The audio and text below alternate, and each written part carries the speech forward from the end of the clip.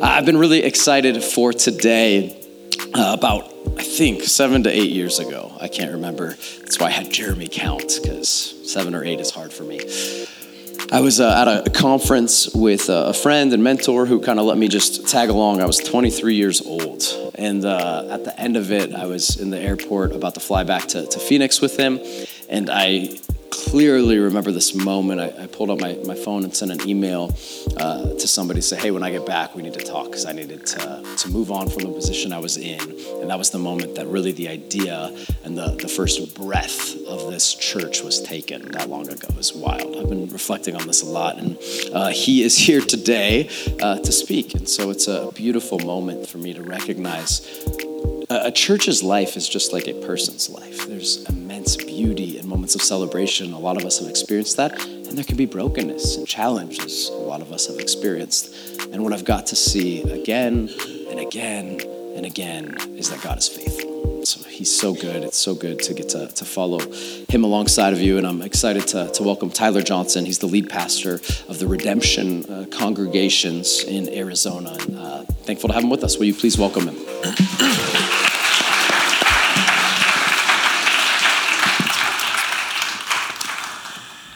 All right, we are going to be in Matthew chapter 6. You guys are reminding yourself of practices that you engage with as followers of Jesus together at Restoration Church. So Matthew chapter 6, if you have a Bible or if you take out your phone and go to YouVersion or even type it into Google, you'll get it there. But I want to read these 10 full verses in Matthew chapter 6, verses 5 through verse 15, where Jesus is speaking of prayer. And when you pray, do not be like the hypocrites, for they love to pray, standing in the synagogues and on the street corners to be seen by others. Truly, I tell you, they have received their reward in full. But when you pray, go into your room, close the door, pray to your Father who is unseen. Then your Father who sees what is done in secret will reward you. And when you pray, do not keep on babbling like pagans, for they think they'll be heard because of their many words. Do not be like them, for your Father knows what you need before you ask him. This then is how you should pray. Our Father in heaven, hallowed be your name. Your kingdom come. Your will be done on earth as it is in heaven. Give us today our daily bread, and forgive us our debts, as we also have forgiven our debtors. And lead us not into temptation, but deliver us from the evil one. For if you forgive other people when they sin against you, your heavenly Father will also forgive you. But if you do not forgive others their sins, your Father will not forgive your sins. Let's pray. Father, I pray right now that you would teach us to pray.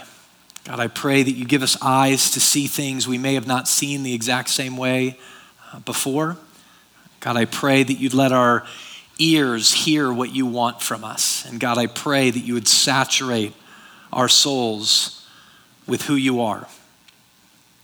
Father, we love you. In Jesus' name we pray. Amen. So I read this section. It's called the Lord's Prayer. I am certain that many of you that are in here have heard of the Lord's Prayer before. I did not personally grow up as a regular church attender. I didn't even grow up in a Christian family. We would have been culturally Christian. We celebrated Christmas and Easter, but my grandmother, my mother's mother, went to Inglewood United Methodist Church every single Sunday since she had been 5 years old and moved to Inglewood, Colorado from Aurora, Nebraska. She had gone there, and so she would go and try to speak to me often, and she'd laminated for me when I was probably about 11 years old, a Lord's Prayer and a 23rd Psalm. So the 23rd Psalm's the psalm that says, the Lord is our shepherd, we shall not want, makes me lie down in green pastures. But then she laminated for me the Lord's Prayer, this prayer, our Father in heaven, hallowed be your name. And I remember reading it, so I familiarized myself with it, but I didn't fully understand it. But those two things, interesting enough, after I came to faith in Jesus, became the foundation, and to this day are the foundation of my prayer life. So the Lord's Prayer is familiar to many of us, maybe at times too familiar, overly familiar.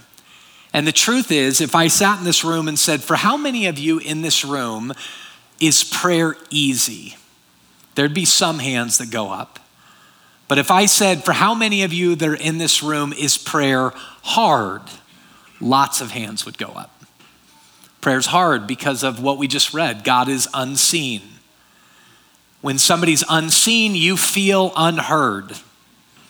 And there's just a lot of confusion. There's a lot of other concerns we're thinking about rather than quieting ourselves in a room, as this passage said, and did it. And I am convinced one of the reasons for that is we don't know the why behind prayer.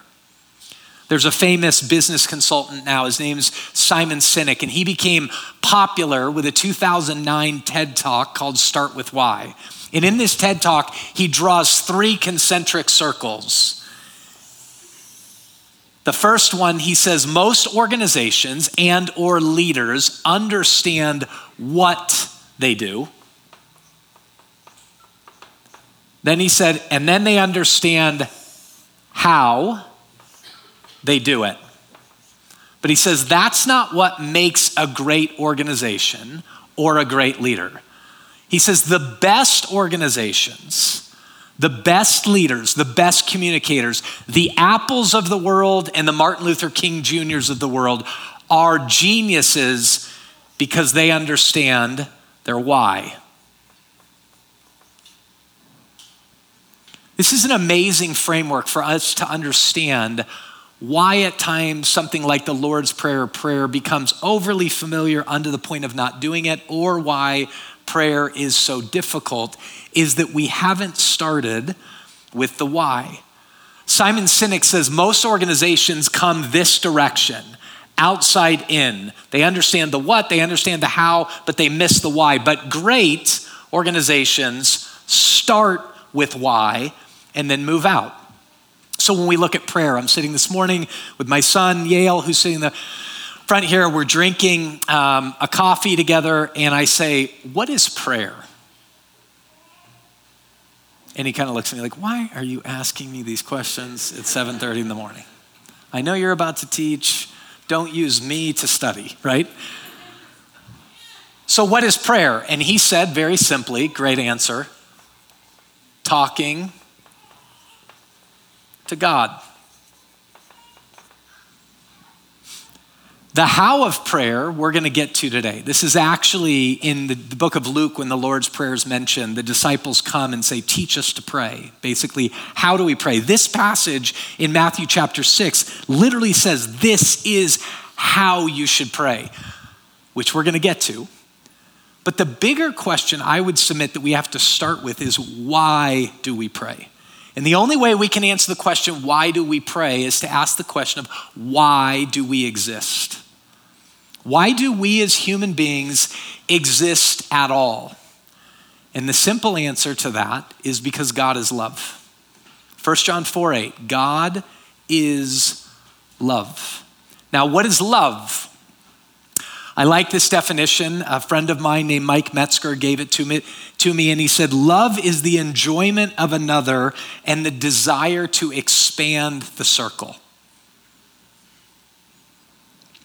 Let me say that again and then give you an example. Love is the enjoyment of another and the desire to expand the circle. So when you are enjoying a friendship with somebody or a relationship with somebody, when you enjoy that, you begin to go, I want to introduce you to so-and-so, because you're enjoying the relationship and you want to expand the circle.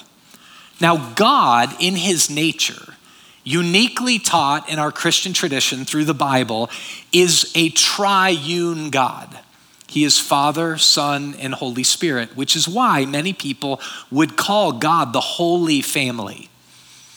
So when God is sitting there, fully enjoying one another, God did not create the world and or us which you and I are included in the us, he didn't create us out of need or because he was bored.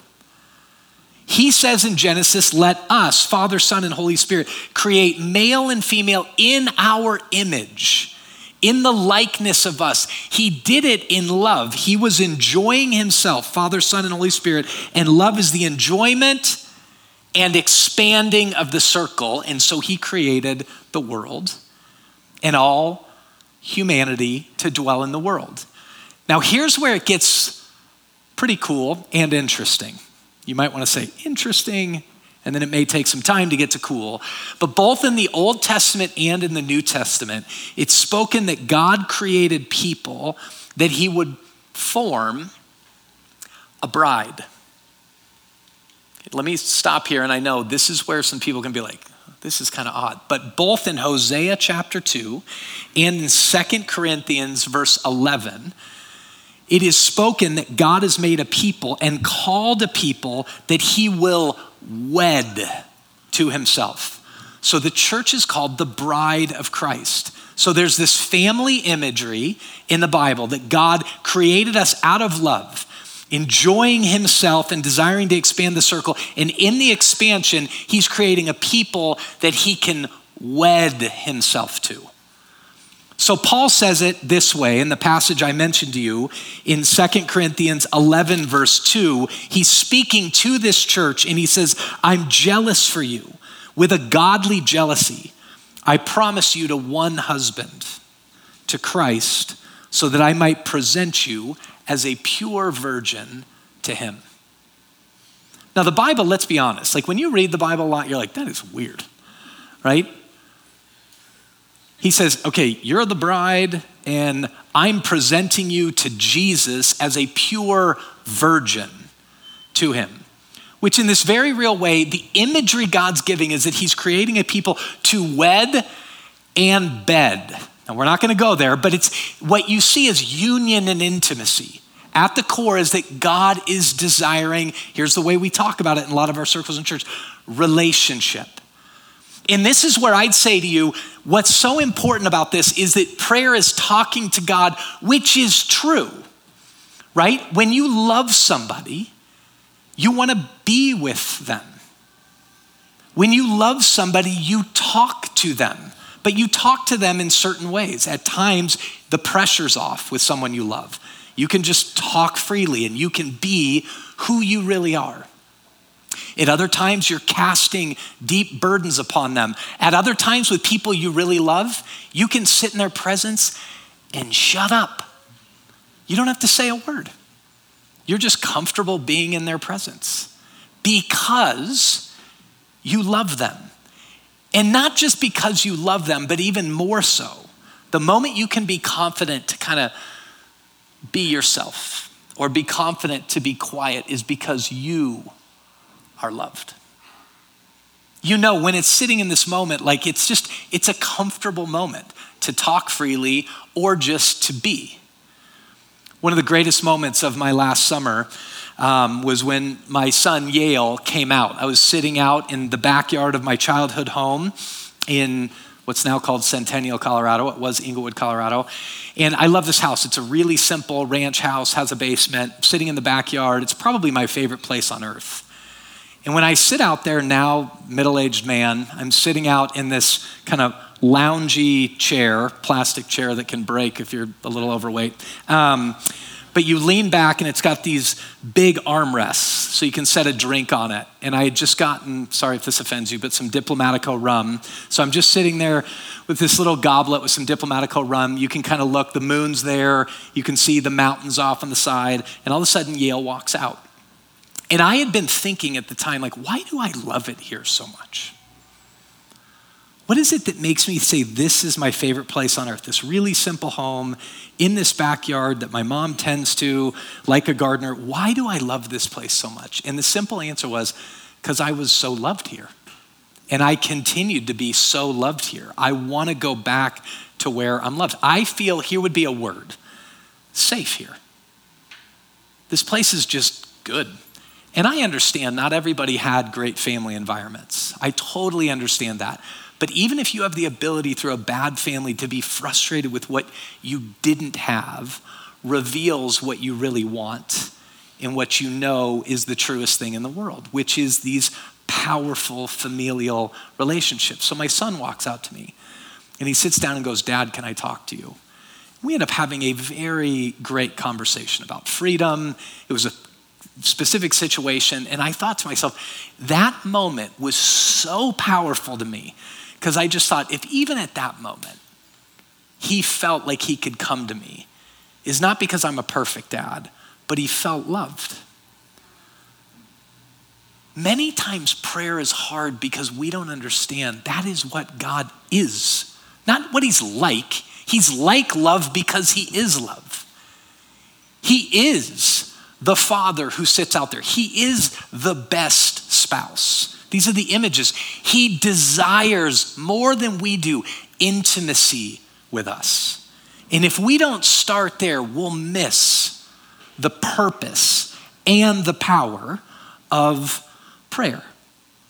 So now when we're taught from there, then this is how you should pray. In the how category, I want to start we start prayer in the how belovedly. We pray belovedly. Be loved. We pray loved. That's where we start. That's the why of prayer. God is love. God loves us. We start praying belovedly. Then he says, pray like this: Our Father. Our Father. Now, when I married my wife, Haley, her father became my father. Her dad was a man named Tom Schrader, has been very well known in the city of Phoenix, an amazing Bible teacher, had been a successful businessman. And in so many ways, he became my father. Now, I know some of you get married and you begin to call your in-laws mom and dad. Others of you, like me, that's just weird, right? Like, I have a mom and dad, and yes, you're like, my in-laws, I know, but I never got to the point of calling Tom dad. What was interesting about that is my wife never called her dad. She called him Tom. Yale calls me Tyler, right? And people would be like, that's so disrespectful. But actually it was this very intimate way to personalize the reality. But he became my father. My mom, Peggy, has become my wife's mother functionally. My wife calls my mom like 3 times a day. That's almost weird, right? But they have such an amazing relationship that my mother became her mother. When we get unified with Jesus, his father becomes our father. We now pray in union with Jesus and faith in him, and him in us. We pray, our Father. The same quality of relationship that Jesus has with the Father, we have with the Father because we are in him. We pray belovedly. Then he says this, our Father in heaven. Now, if you're going to understand how to pray, we have to pray how we pray is belovedly. The next reality has to do with how we understand this word heaven. Because many of us think our Father in heaven is this moment where we go, our Father who's very distant and far off.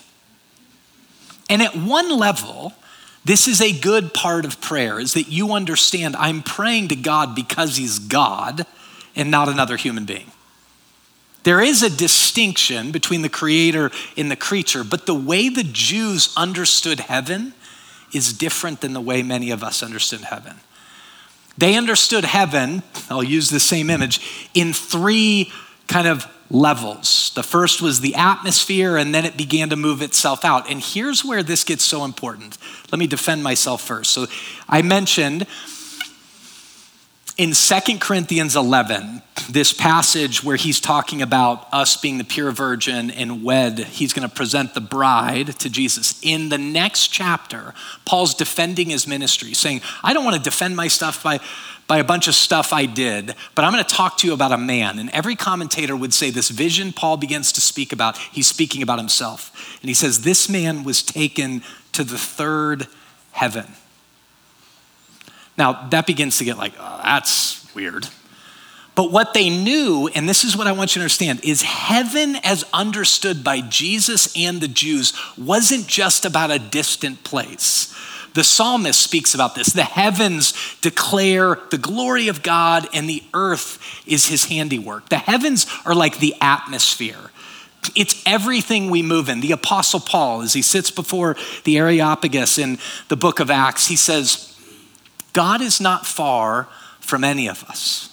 He's speaking to a bunch of people that are not Jews. They do not know the one true God. And he goes, God is not far from each one of us. And then his next statement is, for it's in him that we live and move and have our being. God is not far from any one of us, for it's in him that we live and move and have our being. Now, this really helps prayer. If we pray like the loved, and then all of a sudden we go, wait a minute, I don't know if you guys remember this old worship song, every move I make in you. You make me move, Jesus. I don't know if you guys, some of you guys are like, what in the world, right? But they're praying that passage. It's in him I live and move and have my being. Now this has to be true if you read the New Testament, because Jesus is the one spoken of as the agent of speaking creation into existence. He's the author of it all. He spoke the world into existence, and then Colossians 1 and Hebrews 1 says that in Christ all things. Now is all some? No, all is all. All things consist, hold together in him. The book of Hebrews says that God upholds the universe. Jesus upholds the universe by the word of his power. Folks, that means my body is holding together through the active, current word of God being spoken. This building holds together, yes, because of good architects and good engineers, but because of God. That same book in the book of Hebrews says the builder of all things is God. And you're like, no, I know the builder of this building. Well, who made the builder of the building? So he upholds the universe by his powerful word. In him all things consist, which means Paul's right. In him we live and move and have our being. The universe, all of Prescott, all of these streets that we walk on, these seats that we sit in, these people that we interact with are bathed with God. The world we live in is God birthed and God bathed. The whole universe is chock full of God. So here's the word. How do we pray? We pray belovedly, and then here's a word not everybody likes, but if we're really gonna be people of prayer, we pray mystically. The word mystical, all it means is spiritual and hard to understand. But the reality is we know this. When these kids come up here and I watch them early in the first service, there was kids up here worshiping. And I was laughing to myself and you go, oh, that's cute.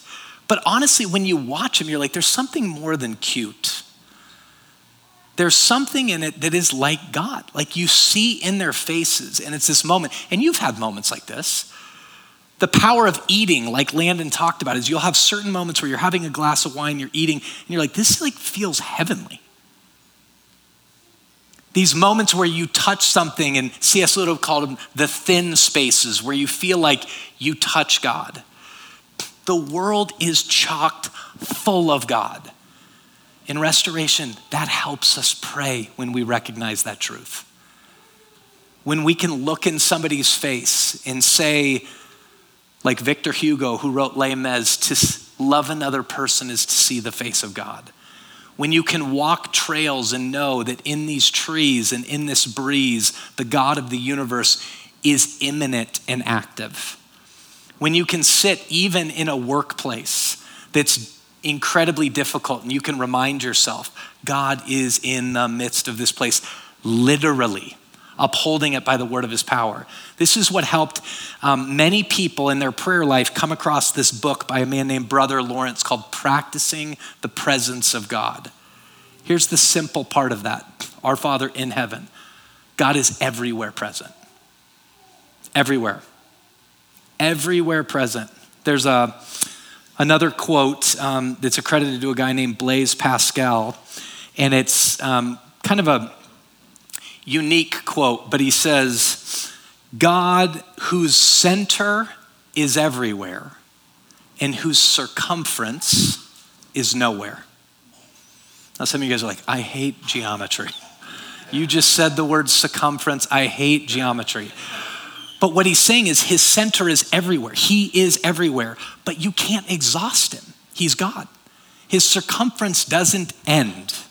Folks, these two truths, we pray belovedly and mystically, have the opportunity to radically transform our prayer lives.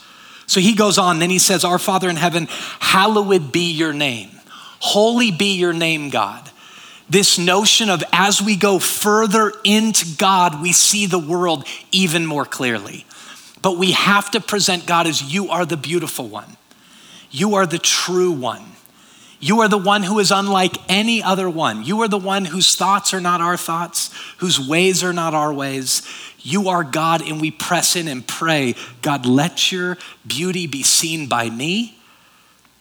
Let your beauty be seen by the world. Here's the way the Lord's Prayer tells us to pray that prayer. Hallowed be your name. Holy be your name, God. Manifest yourself. And this is how we pray worshipfully. So we pray as the beloved, we pray in the reality that God is everywhere present mystically, and we pray worshipfully, like this is about God. Thank God, right? Our Father in heaven, hallowed be your name. And then he prays this. He says, pray, your kingdom come, your will be done. Now, here's the truth. When you're with someone you love on an ongoing basis, the things they want at many points begin to be things you want. The challenge with that image is a lot of times when we're around other people who are finite, they're not God, and they're imperfect, they may want things that you're like, that's stupid, right? Or they're just different than you. But when you're with God and you begin to see his desires for life, in freedom, in fullness of joy, you begin to go, God, I want what you want. God, I want what you want. Let your kingdom come. God, let your will be done on earth as it is in heaven. It's the aligning of our priorities to his priorities because we believe he's good. So this is what we call this is us praying missionally. God has a mission. The Son came to set us free, and in him we are free indeed. I came that you might have life and have it to the full. So we begin to say, God, your priorities, let your kingdom come and let your will be done on earth as it is in heaven. We're praying along the lines of God's mission. And then he says this in the how. Give us today our daily bread. So this is the moment in your prayer when we pray loved. We are the loved people of God. We pray in this sense that God is everywhere present. There's not a place I can walk that isn't chock full of God, which just makes the whole environment a recipe for prayer. Pray without ceasing. We pray worshipfully. We're praying and communicating with the God of the universe. We pray that our values and our desires for our cities and our families and our lives be aligned with God. And then he says, and pray, give us this day our daily bread. This is where we pray like a human. God, I have a lot of stuff I need. I have a lot of questions unanswered. I have a lot of things I want. I have a lot of pain in my life. And he says, pray like a human and pray honestly. Pray, give me, God, today what I need, my daily bread. Folks, this God who spoke the world into existence, who's in the midst of all of it, remember this, he is love. The power of coming to a place of intimate community with a God who is love, who is saying to you, cast your cares upon me because I care for you. The God of the universe cares for you individually. Paul teaches us in prayer, don't be anxious about anything, but in everything, by prayer and supplication, make your requests known to God. Request away. If you are the loved, the beloved, in a God-soaked universe, and you're bringing yourself to go, you're God, I'm not, you're praying for alignment, then we pray honestly. Bring your stuff. Cast your cares upon God. God, I am a mental wreck. I'm anxious and I'm depressed. Bring it to God. God, I'm terrified and so nervous. My gut's wrenched about our finances. Bring it to God. Cast your cares upon him because he cares for you. God, my marriage stinks right now. Bring it to me. God, my relationship with my parents and my family is off. Bring it to me. God, I'm terrified for my kids. Bring it to me. And be viscerally honest. I think Landon's going to talk next week about your complaints to God. Lament. Pray honestly. The other interesting part about this, when Jesus is trying to teach about his fatherhood and the fact that he is love, he gives this image and he says, what father amongst you, if his child came to them and asked him for bread, would give him a stone? Then he says, if your child came to you and asked you for fish, how many would give him a scorpion? And the conclusion of this in Matthew is that a good father loves to give good gifts to his kids. Ask away. Pray honestly. In the Gospel of Luke, that same story ends this way. Not what father, the father wants to give good gifts to his kids, but he says this, how much more will he give the Holy Spirit to those who ask? He isn't saying, he's just made this whole argument. He's saying, ask away, ask away. He isn't saying, ask for God. Don't ask for financial relief. That is not at all what he's saying. He's saying, cast your cares upon me because I care for you. But in the midst of that, understand the greatest place is me sitting at a table with you. And even more than that is me and you and me. The intimacy of union that the Holy Spirit, who we're asking for, activates. And that begins to change what prayer is it is talking, but it's like this intimate talking. This talking as the beloved, this talking of like, you are always and everywhere with me, everywhere I go. In you I live and move and have my being. It's talking to somebody who has the power to do anything and the wisdom to know what to do and not to do. It is communicating with a God that you know if your priorities were taken about, the world would have more life, more light, and more freedom.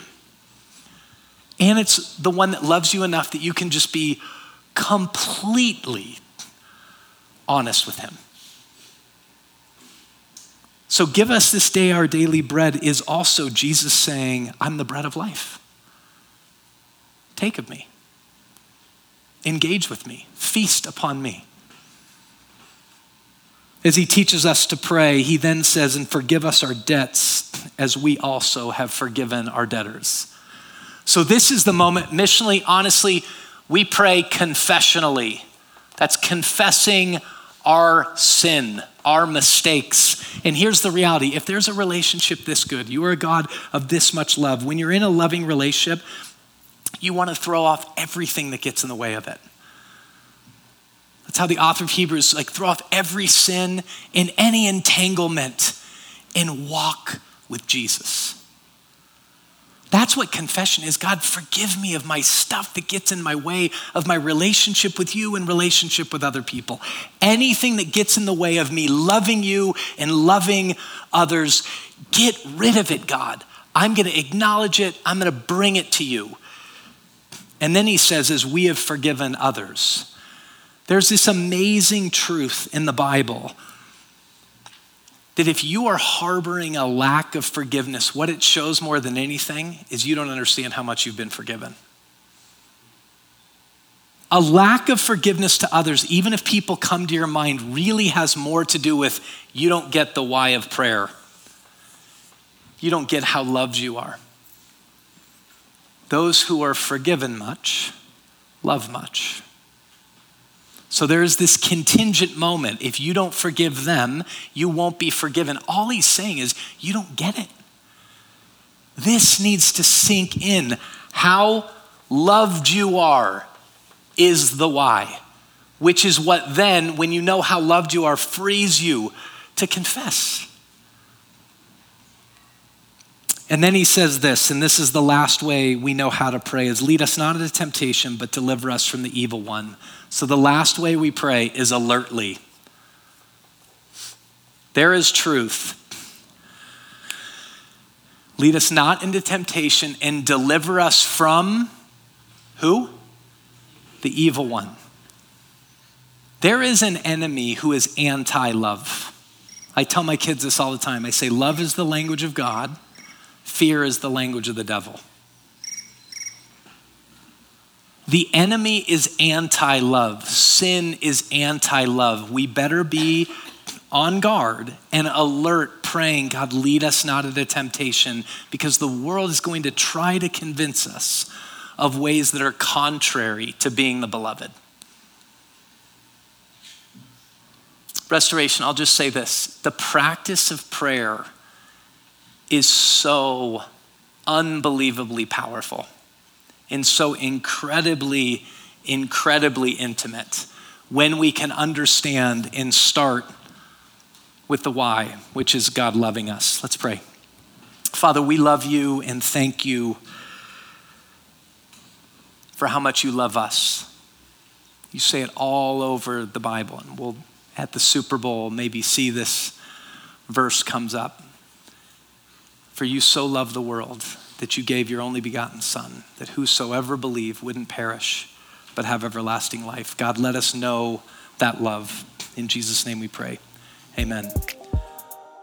Thanks for joining us. Once again, we are Restoration Church in beautiful Prescott, Arizona, and we are so thankful that you were able to tune in. If this is your first time, welcome. Jump over to restorationaz.org to listen to past teachings or to learn a little bit more about who we are and what we're about. And if you have questions or if you'd like to connect with us, go ahead and hit that contact tab. We'd love to connect with you. And until next time, remember, Jesus is the only one who is trustworthy always, no matter the moment. So press on as we continue to practice the way of Jesus.